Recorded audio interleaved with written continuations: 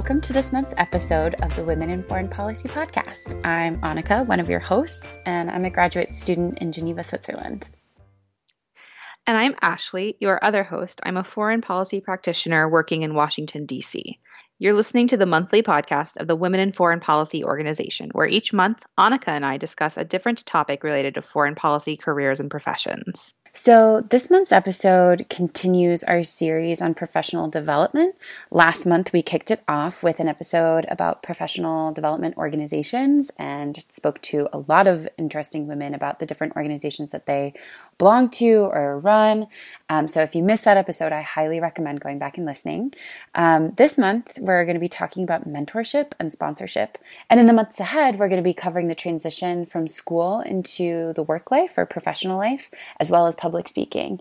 But just a heads up, if you have any other ideas or questions about professional development that you'd really love to hear us discuss, feel free to find us and let us know what you want to hear.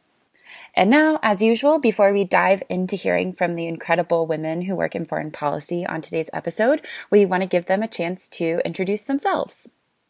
Hi, my name is Annie Freischlag. I am the founder and lead consultant at Primum International Social Impact Consulting. We're a consulting firm supporting nonprofits and social enterprises in a bunch of different segments, from renewable energy to clean transportation and to other areas. I live in Geneva, Switzerland. My name is Leonie Ansems de Vries, and I'm a lecturer in international relations at King's College London in the Department of War Studies.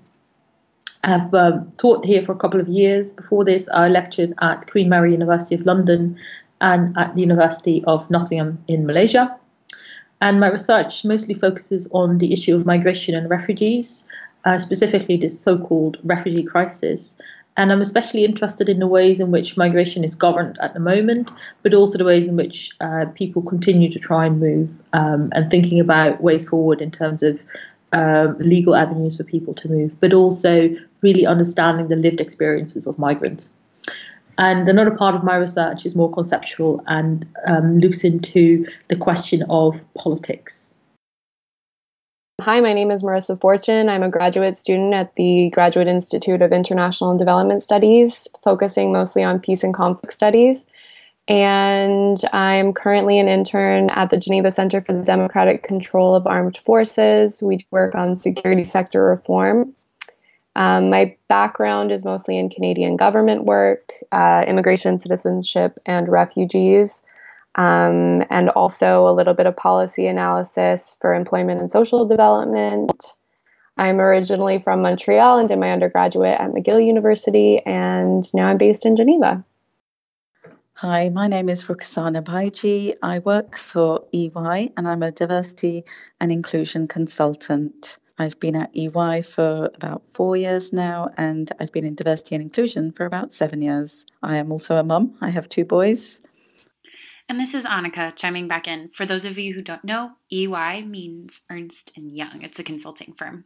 And our last guest, Alexia, we don't have an introduction for, but she is the president of the Young Professionals in Foreign Policy. You'll be hearing from her throughout the show as well.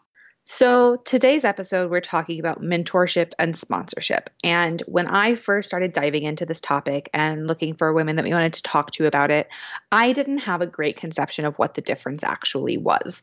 Frankly, I didn't think there was a difference. I had not, I'm pretty sure, heard the word sponsorship applied to this situation ever before in my entire life.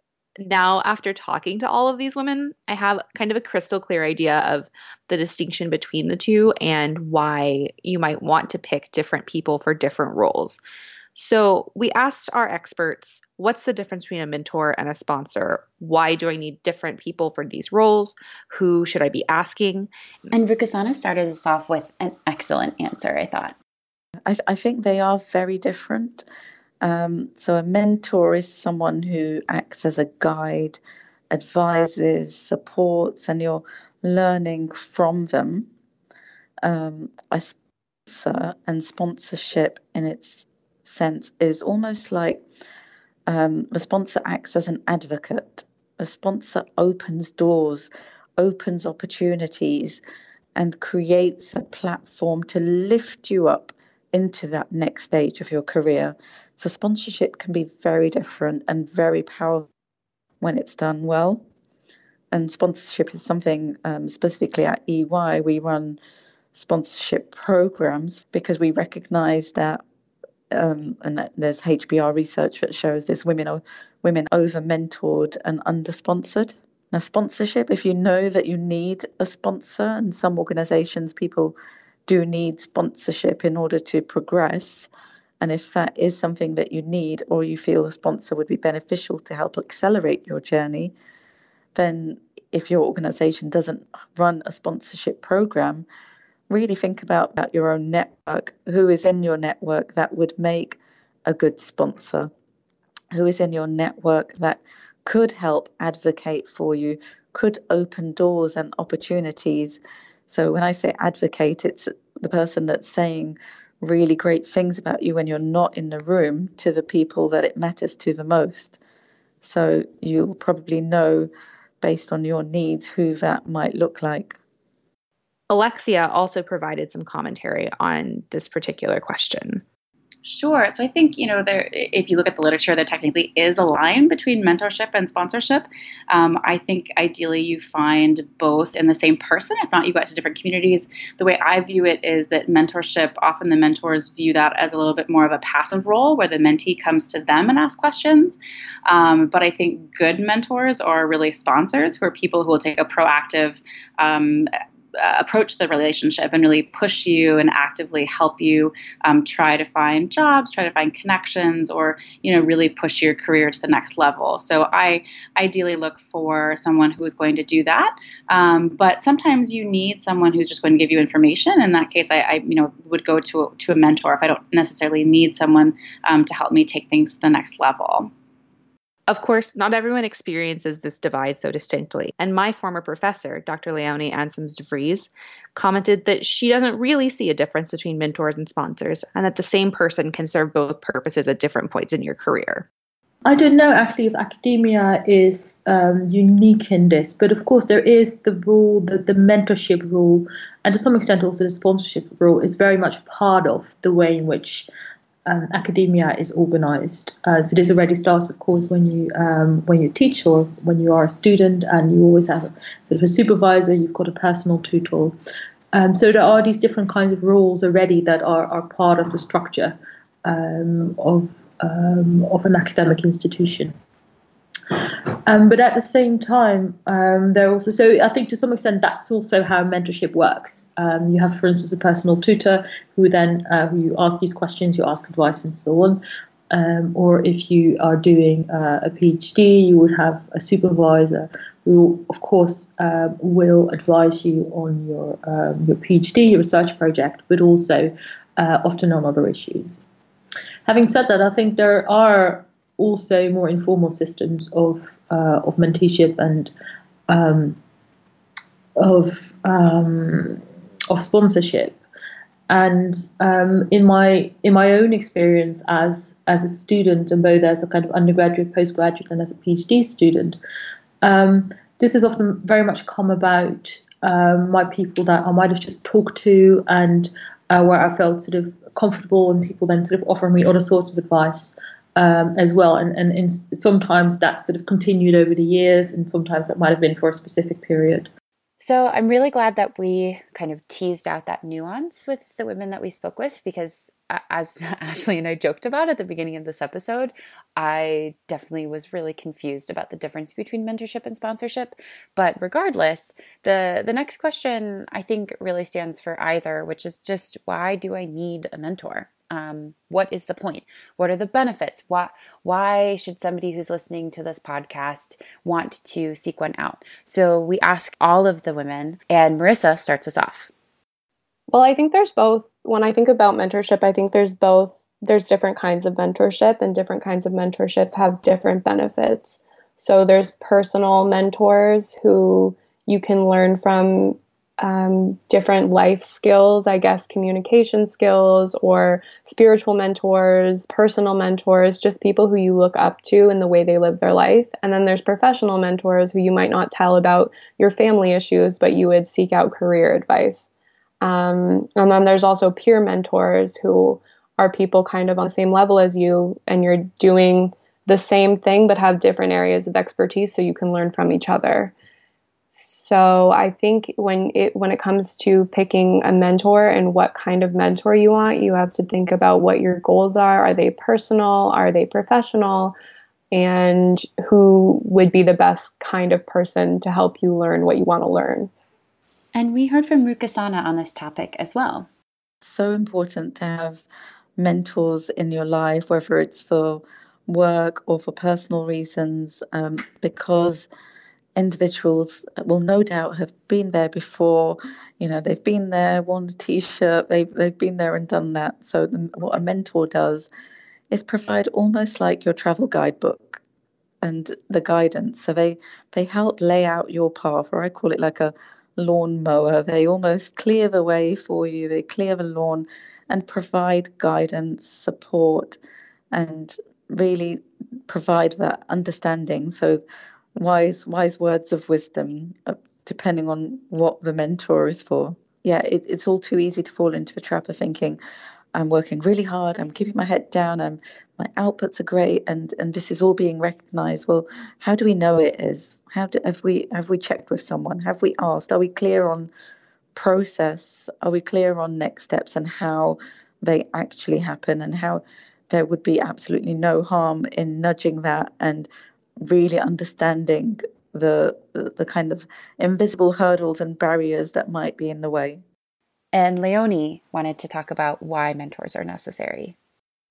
But yeah, I think from the perspective of being a mentee, I think it's partly just the support and people just explaining how things work, and also that all sorts of issues or anxieties or whatever you might have, especially when you're doing a PhD and post-PhD, that is normal, that is part of the process, or that it is not, and that's something to look into, right? And I think I can mostly speak from academia, not so much outside of that. There is a lot that is not quite clear, or that is just anxiety-inducing, and there's a lot of pressure on people. So having just that kind of support for me has been very good and very helpful. But in academia, things are not easy for early career scholars. They're very tough. There's a lot of casualization going on, and exploitation, I would say, in ways as well. And there is this gap from for finishing your PhD and then going on, and that is just a really difficult time. And I know a lot of people are struggling with that. And I think, again, there are, particular ways in which that is, some people, and often people are already more marginalized, but it's even more difficult.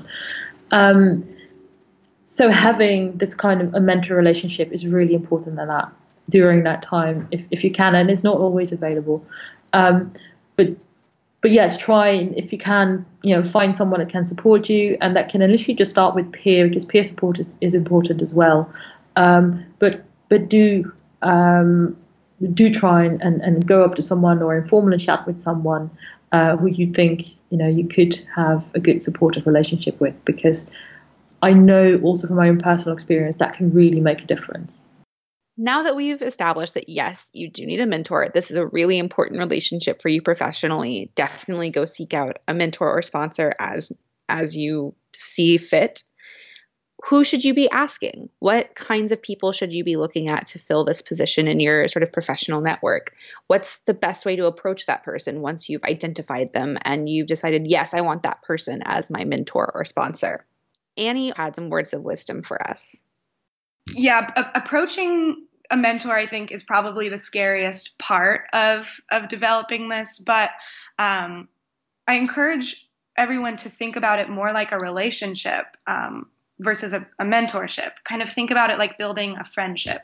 So within your workplace, you can just say hello to people when you're walking in for the day, when you're getting water. If you're still in academia, do this with your professors and do this within your internships. In my opinion, it goes more smoothly if you start small by introducing yourself like you would any other relationship or a friendship. Like, hi, I'm new here. I'm Annie. I work in X department. Start small like that, and then build your network. Learn which colleagues have the skills that you want to develop. This skill is helpful because then you can kind of figure out which people slowly have the right skills. I found that some of the most valuable skills you can gain from a mentor are not super visible directly. So the approach of just identifying someone that you want to talk to and then going and asking them, it might not always provide you the best outcomes because you might not be able to find those skills. For example, a more quiet member of the staff might have the skill of developing really strong trust among other colleagues. That skill, the skill of being able to have people trust you completely, both personally and professionally, it's a very subtle but incredibly valuable skill. It'll go a long way in your career to help cultivate that trust. And you're not necessarily going to be able to identify that person in your workplace who has that everybody trusts and everybody relies on them. You're not necessarily going to find them purely on first glance. But by slowly learning about people and developing connections and relationships slowly, then you come to know those skills and who has them. And then, if you're starting to make those conversations and connections already, then you just ask them for a coffee, go out after work and say, hey, I really respect your work. I've noticed that you've cultivated this sense of trust among other people, and I would find it super valuable if I could learn more about how you've approached your career. Would you be interested in mentoring me? Kind of eases that transition a little bit. Alexia also had a lot of expertise in picking a great mentor or sponsor. Sure. I mean, I would say you probably need a couple different mentors. Some who are going to be that overall person, someone who's really in your career path, someone that you want advice from on how to navigate. If assuming they sort of have your similar trajectory or end position. And then I think it's also really important to network with people who and find mentors who are very different than you, because I think we often get so much in our lane that we forget that there are other options and other opportunities. So I would say, casting the net far and wide, especially early on in your career, I think that's even more important than later. And so I would say, first, obviously, you have to see if the person's willing to mentor you. So you have to actually ask them. It's helpful if you have a really clear perspective on what it is you want from them. Usually mentors want to know what sort of time commitment, concretely what you're asking for. I think sometimes people frame mentorship questions when what they actually want is a job. And so I would say, a mentor is not there to get you a job. A mentor might be able to help you do that. But really, it's primarily about information and advice. And then you start bridging, into more of like a sponsorship if you're asking for someone to help you get a job. Again, all totally fine things. I think it's just, helpful to be clear up front and be realistic about your expectations. And I think people are more willing to mentor if they know exactly what it is that you are asking. So I would say, just to recapitulate, cast the net far and wide, be very specific, and then lastly, be really respectful of people's time. And, if you've asked them for, an hour a week or, an hour a month, try to stick to that and then be very prompt in your follow-up and saying thank you. So now that we know who we should ask to be our mentor, we have some ideas about the best way to approach someone to be our mentor. It's also imperative that we turn around and look at ourselves, right? So not only who should I be asking and how should I be asking them, but what are the types of characteristics that I should cultivate within myself if I want to have a successful mentorship experience? What is it that I can do that can possibly improve this experience and also make it really enriching for my mentor, right? We don't want this to just be a one-way street. So Annie had some particularly brilliant things to say on this topic, and she starts us off. Yeah, I think being a quick learner is always a good payoff. If your mentor feels like your relationship is providing tangible outcomes, then I think it will increase their level of investment in you. So the more you can do to really put your whole energy into what you're learning, it's less a skill, it's more something, that you can do on a day-to-day basis, being present, focusing on what you're learning and doing everything that you can to achieve those goals. For example, after a mentoring session, you can go home and journal about what you and your mentor discussed. And then when you meet next, bring mental notes on what did or did not work and why. It doesn't necessarily have to be super formal, like, bringing actual notes, but just like, hey, you said this last time, it really sank in with me. And then I tried it in the workplace and actually this was the outcome. Like, what are your thoughts on that? And that shows your mentor that you're really taking their recommendations into account. You're listening, and the time that's being invested in you will feel like a stronger payoff for them, which in the long run will increase their investment in you. So less a skill, but more a presence, I think. Alexia also shared some great ideas about characteristics to cultivate. The only caveat I would say is that it's important for both people to understand what they want out of it. And then even if you're not actively going back to that person for advice, it's really important to say thank you. And I think, having been on the mentor side much more in recent years, it's really nice when mentees reach out and sort of like, just let me know what they've been doing, career successes, marriages, babies, articles published, being on a podcast, what have you, just to sort of keep that relationship open. I think a lot of people view networking as being very, very transactional. And while functionally it can be, I think it's nice to stay in touch, even if it's not directly related to the reason you initially reached out, if that makes sense. And Leonie also had some things to share. I mean, it can be different things, but I think one of them is to really think about what it is what is the kind of sort of support and relationship that you're looking for. To be quite clear with yourself what it is that you need, and what you think that the person your mentor can help you with or can give you. I think that's really important, and also be clear about sort of what the boundaries are for that, and whether that's more formal or informal relationship. And I think make sure that you are as much as you can. If you, for instance, say, I will send something. If you could look at a paper for me, I will send something. Then make sure you do that, or at least keep them informed about the process and what's going on. So being as far as you can, be reliable in that relationship, or just at least make sure you communicate if there are any issues and so on.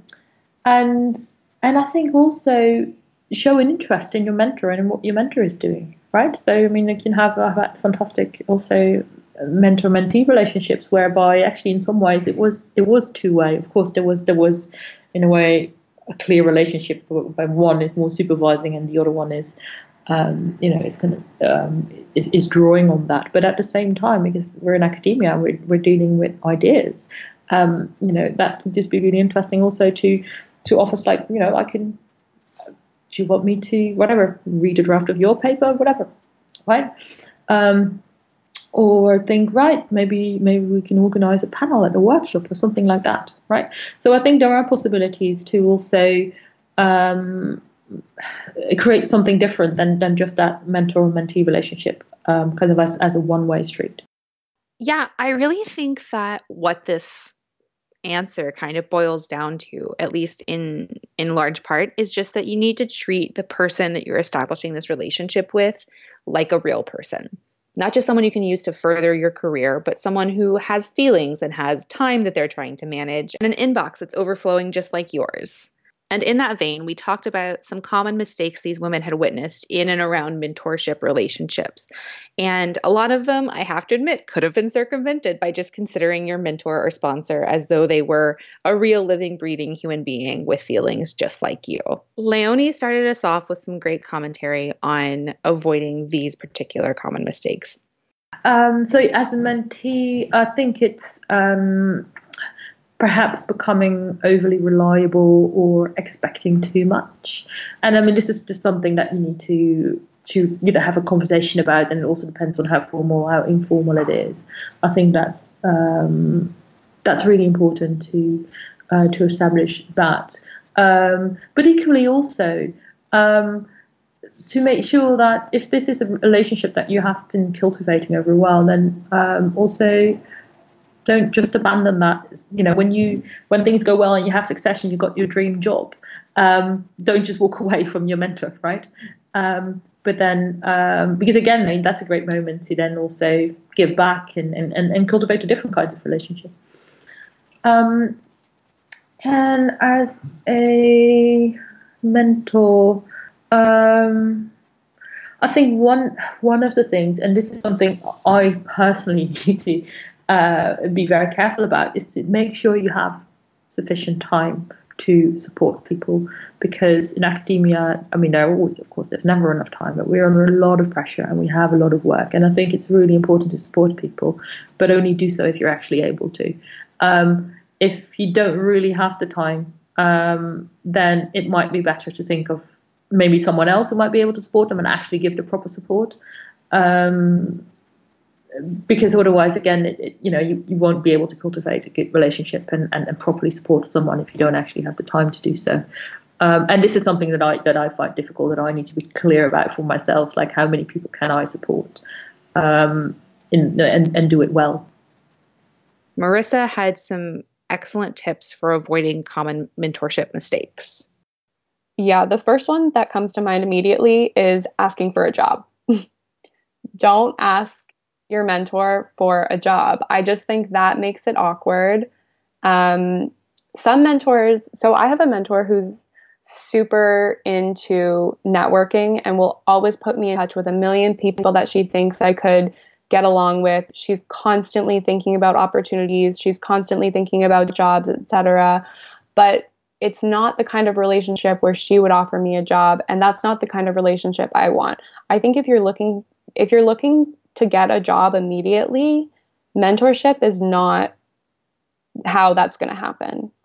Mentorship is a long game, if that makes sense. It's not okay, I got a mentor and they gave me an internship. It's, okay, I got a mentor. They gave me some really great advice. 3 years down the line, they invited me to an event where I met this person who invited me to apply for this job, which I didn't get, but I did meet someone else who helped me to get the job I have today. That's the kind of thing that's the way that mentorship in reality helps your career. And I mean, but I think if you're looking for a job, if you're looking to get something concrete immediately out of mentorship, that's just not going to happen. It's not really realistic. And it's also not the kind of thing that mentorship is good for. I think what mentorship is best for is learning soft skills of conversation, networking, just getting advice, being able to converse about your field, talk like in an adult way about issues with someone who knows more than you and get their input to get advice. It's not the kind of thing where you go have coffee with someone once and ask them to give you a job, at least not in the field of international security, which I think is where most of the listeners would be interested in. I think not having clear goals would be not a mistake, but I think you wouldn't be getting the most out of your experience. And of course, if one of your goals is get a job, that might not be the best goal. But to say, I want to establish a relationship with someone who I can go to for advice, or I want to work on my communication skills, I want to work on my networking skills, I want to expand my knowledge of this specific area within international relations or this specific area within foreign policy. Having goals like that, then that allows you to, when you meet with your mentor, to be able to ask specific questions. Because if you're not curious and you don't have questions to ask, you can't expect your mentor to take you by the hand and be like, let me show you this entire world that you didn't know existed. Like, you have to be the one to put in the work and say, this is what I want to know about. What can you tell me about it? I think this is honestly such an important question, and I'm really glad that we were able to hear so much wisdom from these women on the topic.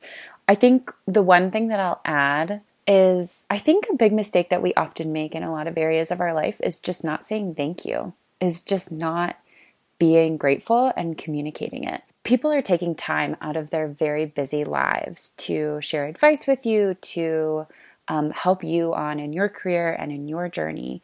And the least that we can do is to say thank you. So if there's one thing that you take away from this episode, it is remember to communicate your gratitude to the incredible people who are sharing their time and talent with you. Some of you might be listening and saying, okay, this is all great and interesting. How do I get a mentor? What should I do? What should I not do, etc.? But what if I want to become a mentor to somebody? What if I have time and talent that I want somebody to thank me for? How do I become a mentor to someone? And we asked the women as well. Annie had some great things to share about mentorship. I am a mentor. And again, I think it comes pretty naturally if you're seeking genuine connection in the workplace, for someone to become a mentor for other people. In my former job, I usually had 2 to 3 interns at a time, about 20 in total over the course of that job, who reported to me, and they've actually become some of my best friends. They are the people who I hang out with on the weekends, who I go on road trips with.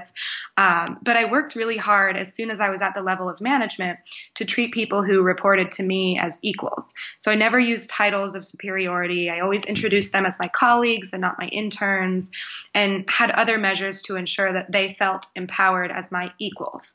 And then to take it further, like going out after work for drinks and things like that, we became natural friends and someone who they could come to for professional advice much more naturally. I shared my stories of struggles in the workplace, and they were able to share theirs. And I still write letters of recommendation. I help do practice job interviews, give professional advice, really whatever I can do to help them succeed, because I'm invested in their future. They not only worked with me, but they became people that I respect and they respect me. So very mutual, genuine connections. Marissa also had thoughts about the process of becoming a mentor. Okay, so I haven't, honestly, when it comes to mentoring at where I am in my life, I think of my role as a mentor more as an attitude than a formal relationship. So I'm not a formal mentor, but I think there's a lot of informal mentorship opportunities. And it's more kind of pay it forward attitude, because so many people helped me get to where I am. So I'm at a place where I'm constantly looking for ways to lift other people up and help other people in the way that I've been helped. So I guess it's more of an openness to being a mentor and not being necessarily a formal mentor, but I'm always open to if people want to ask me questions. Or I have so many younger students that I know from my undergrad who are now applying to grad school, and they're asking me questions about grad applications. They're asking me questions about, how do I ask this professor for a reference? And of course, I'm not their mentor, but I'm going to help them out, and that's also kind of a part of mentorship. And that's the thing too, so specifically for women in foreign policy and women in security studies, it's so important to support other women and give them opportunities, because it's such a male-dominated industry. And so I see mentorship as such a concrete way of having solidarity in this space and creating space for other women within our field. And so I love that about mentorship. And finally, Rukasana had some great thoughts to share about this topic, including a really interesting conversation about the concept of reverse mentoring. So there are a number of ways to become a mentor, and that might be through formal mentoring schemes. A number of organizations, women's groups, as well as groups in organizations, there'll be opportunities to become a mentor. There are also other schemes externally. So another group that I'm part of specifically to tackle the kind of triple penalty that Muslim women face is Muslim Women Connect. And it's a group specifically to connect professional Muslim women with each other in order to counteract the triple penalty of being a woman who's probably from an ethnic minority and a Muslim. And it's a really great forum as a mentor for me, to support young professional women who I can help to build their confidence, aspirations and goals, help them develop their goals. So there are a number of different ways, and it may happen organically as well. You may be in an existing relationship where it's a friendship, where you know that if you have strengths yourself, that you could provide a good mentoring relationship, and that might be something that happens organically as well if you don't actively look for a formal scheme. I think with an intersectional hat on, and as an intersectional feminist hat, it is, I think different groups potentially have different needs. So that's where mentoring from a specific group may be of benefit to individuals. So it really, depends on your own needs, and that might be navigating an organization or navigating a disadvantage or being from an ethnic minority. There are so many benefits to being a mentor, as well as being on the receiving end of mentorship and of being a sponsor as well. It's a really great learning experience for mentors, and there's so much value in learning from your mentees, and the mentor always ends up learning as much as the individual that's being mentored, I would say. The other thing that's really becoming popular and is really very effective and impactful is reverse mentoring. So reverse mentoring is where it's almost the younger person, or the less experienced person you would think in a relationship, is mentoring somebody more senior in their organization. And that provides an opportunity to share lived experience, to raise the more senior person's awareness, and helps them to almost walk in someone else's shoes. And so if we're talking about women, we had a reverse mentoring scheme here at EY where we had a number of women mentoring senior leaders to share their lived experience of what it felt like to be a woman at EY at a particular level. And we've since done it, a reverse mentoring program, and opened it up to women as well as ethnic minorities, as well as LGBT individuals and people with disability. So it's something that's gaining traction externally as well. In the UK, it was something that was recommended in Ruby McGregor-Smith's report on ethnicity to help leaders understand the lived experience of being an ethnic minority in the workplace. So I think reverse mentoring is also something, actually one of our leaders used reverse mentoring relationship to understand how to use social media, because it was something they didn't. So it could be something that people use to share skills, to stay ahead of the game. So it could be used for a number of reasons. So you've decided, yes, I definitely need a mentor. Oh my gosh, all of this advice is so helpful. I'm convinced. Let me go out and find someone right now. And you know what characteristics you're looking for. You know that they should be 2 to 3 levels above you in their professional life. But then you stop, because maybe you're a woman of color, or maybe you're disabled, or maybe you belong to a certain religious or ethnic group, and you're thinking, wow, is it more useful for me to go out and find someone who looks like me to mentor me, to sponsor me, or should I just accept any old white guy because they're going to have the kind of connections that I do need? And that's a difficult question. And I don't think anyone can give you a 100% cut and dried answer. But the women we spoke to really tried to address the different dimensions of that question. And I think they did it in a really thoughtful and interesting way. Alexia gave some advice on looking for someone who looks like you versus someone who can do the things you need them to do. A lot of people have this sort of antiquated view of mentorship, that the mentor has to be older. And that's also definitely not the case in my experience. I think you can see a lot of peer mentorship, people who have had different life experiences, who are in different sectors.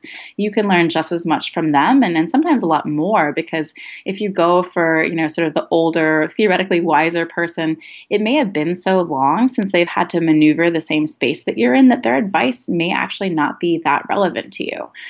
So finding somebody who's a classmate, or even someone who's younger than you are, to mentor you. I've had, so many current interns and previous interns and colleagues who've been able to help with things like marketing, social media, IT, but even some of them have had different experiences culturally in different parts of the world, and they've provided incredibly helpful information to me. So I think it's important to sort of look up, down, and all around when you look for your mentors.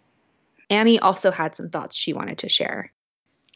Yeah, in one way, I think someone who's similar to you will likely have experienced some of the same troubles that you are experiencing or will experience throughout your career. So, in that way, it can make you feel more confident in navigating some of those particular difficulties to have someone who is a bit more like you. For example, one thing that I've experienced as a woman in the workplace is quote unquote mansplaining. So I've been in meetings where I'll have an idea and start to explain something, and then a man who just by biology has a louder voice and may be more confident will interrupt me and then, or, maybe even let me finish, but then say the same idea in a slightly different way. And this is pretty common in the workplace still, unfortunately. So what a female mentor can do is speak up in those meetings. And after you are mansplained, they can say something like, actually, I think Annie was saying the same thing. Or if you're interrupted, they can interrupt the interrupter and say something like, hold on for just a minute. I would really like to hear what Annie has to say, and kind of direct the focus back to you. And what's cool about this is then we can actually play that same role for our female mentors, because even though they're older than us, probably, they are likely experiencing the same things still. These are perpetual issues. They're unfortunately not, like, maybe little by little are going away, but they still exist. So that's an example of where you can be reciprocal in your mentorship and provide that back and forth. So in that way, I think finding somebody who shares your struggles is beneficial. But on the other side, using the same example, only by working with people who have experienced, I guess if we're only working with people who've experienced what we've experienced, then we're never going to deconstruct the problems themselves. So having mentors that are the exact opposite of me, I can learn about their frame of reference, what moves them professionally, what moves them personally. And by understanding that, then I can more effectively have discussions about how to change the problems that arise for people like me. I can share my experience with that person, so developing friendships with, for example, with a successful male professional, maybe the loudest one in the room, I can share my experience in a very vulnerable way while seeking their solutions. And then that kind of vulnerability, that friendship dynamic, brings a quite intuitive investment in the mentee's future. So it may have an impact on their professional demeanor as well. If I'm able to talk about mansplaining to the loudest person in the room in that vulnerable way, then it kind of shocks them, like, yeah, maybe I don't have to call them out on it, but it could, help to deconstruct that problem, and then they can transition that to other mansplainers. Finally, Rukasana shared an answer to this question as well. I think this one really comes down to personal preference. So some women may prefer a woman, somebody that they can look at and see, at senior level, she's managed work-life balance, she has children, so I can relate to her. Or actually, you might see somebody, in fact, one of my mentors is male, and he's a white male, and I'm a woman of color, of visible faith. So in terms of, you would think there's not much commonalities, but I really identify with the individual's values, their purpose. And so I asked the white male to be a mentor. But I have other mentors as well who are different. So there's a white female, but also a woman of color. So I think it really is personal preference. So when you're thinking about who you want to be your mentor, quite often people, you may have heard the saying, you can't be what you can't see. So when people look to the tops of organizations and they can't see role models or mentors that look like them, it can be a turn-off. And the real way to counter that, I always think, is to think about, well, what are individuals' values and what's their purpose, and what will they bring to this relationship if we were to create a new relationship. This episode has been really interesting for me. I think that I've had a lot of mentorship type relationships that I didn't necessarily know were mentorship. And that's been, so And so hearing so many stories and reactions about different women at different stages in their career, of different ages and different fields, etc., around mentorship has just been very kind of affirming. I think we definitely don't have to have one type of mentorship experience, but knowing that we as women, particularly in the foreign policy field, are here to support one another. And that's really one of the greatest gifts that we can give to one another. This field is so outweighed by male voices. And the more that we can engage both as mentors and as mentees with other women, that only strengthens our collective capacity to make a difference and to improve the world. So I really hope that this episode has inspired you. I know that it really has inspired Ashley and I. Wow. I have to admit that before we started working on this episode, this was not a priority of mine. And I probably have been guilty to maybe a lesser extent of some of the mistakes we talked about in terms of fostering these relationships, in terms of like perhaps not showing as much gratitude or as much value for other people's time as might be ideal. And I think that one of the things that maybe doesn't come through as often as it happens is that Annika and I learned from this experience as well. And we are learning so much from getting to talk to these women and getting to have these exchanges with them and pick their brains and ask them all of our burning questions, because I consider myself an early career professional still. And I think Annika is in much the same boat. So having the opportunity to be the voices of young women in this field is so valuable for us personally, but it's also an enormous privilege that I am deeply grateful for. We want to know what you think about this as well. And we really want to, maybe more so than usual, engage in this as a conversation. So please come talk to us on the internet. We will be back at the end of February with our next episode on networking and sort of developing those kind of professional relationships. And it's also going to be part of this professional development series. We would love to hear any questions you have about networking, any concerns you've experienced, any like networking horror stories, all of this, please send it to me. We're on Twitter. We have email addresses. We would love to hear from you. In the meantime, we are on Twitter at WomenInFP. The organization is on Instagram, and Annika and I are both personally on Instagram. My personal Twitter is at Vaguely Academic, and that's my Instagram handle as well. Yep, and I'm on Twitter and Instagram at Annika EP, ANNIKAEP. And we'd love to hear from you, as we've mentioned. But also, if you like the work that we're doing, please subscribe. Please share this with your friends. Share this with the other women in your office. Like I was saying earlier, this really spreads when it becomes a movement. So share, and finally, if you really like the work we're doing, please consider supporting us via PayPal. That's LM Goulet, LMGOULET, or on Patreon at Women in Foreign Policy. We're so grateful to have the opportunity to do this work, and it's really only from support from listeners like you that we get to continue. Thank you so much for your time. Thank you for listening to us. Thank you for being here. Thank you for all of your support and your lovely emails that people have been sending. We do really appreciate it. It's super motivational, and we value your time so much that we're grateful that you choose to spend it listening to us and listening to content that we've put together. We will see you guys all next month, and please don't forget to share this episode if you are so moved. See you later. Bye.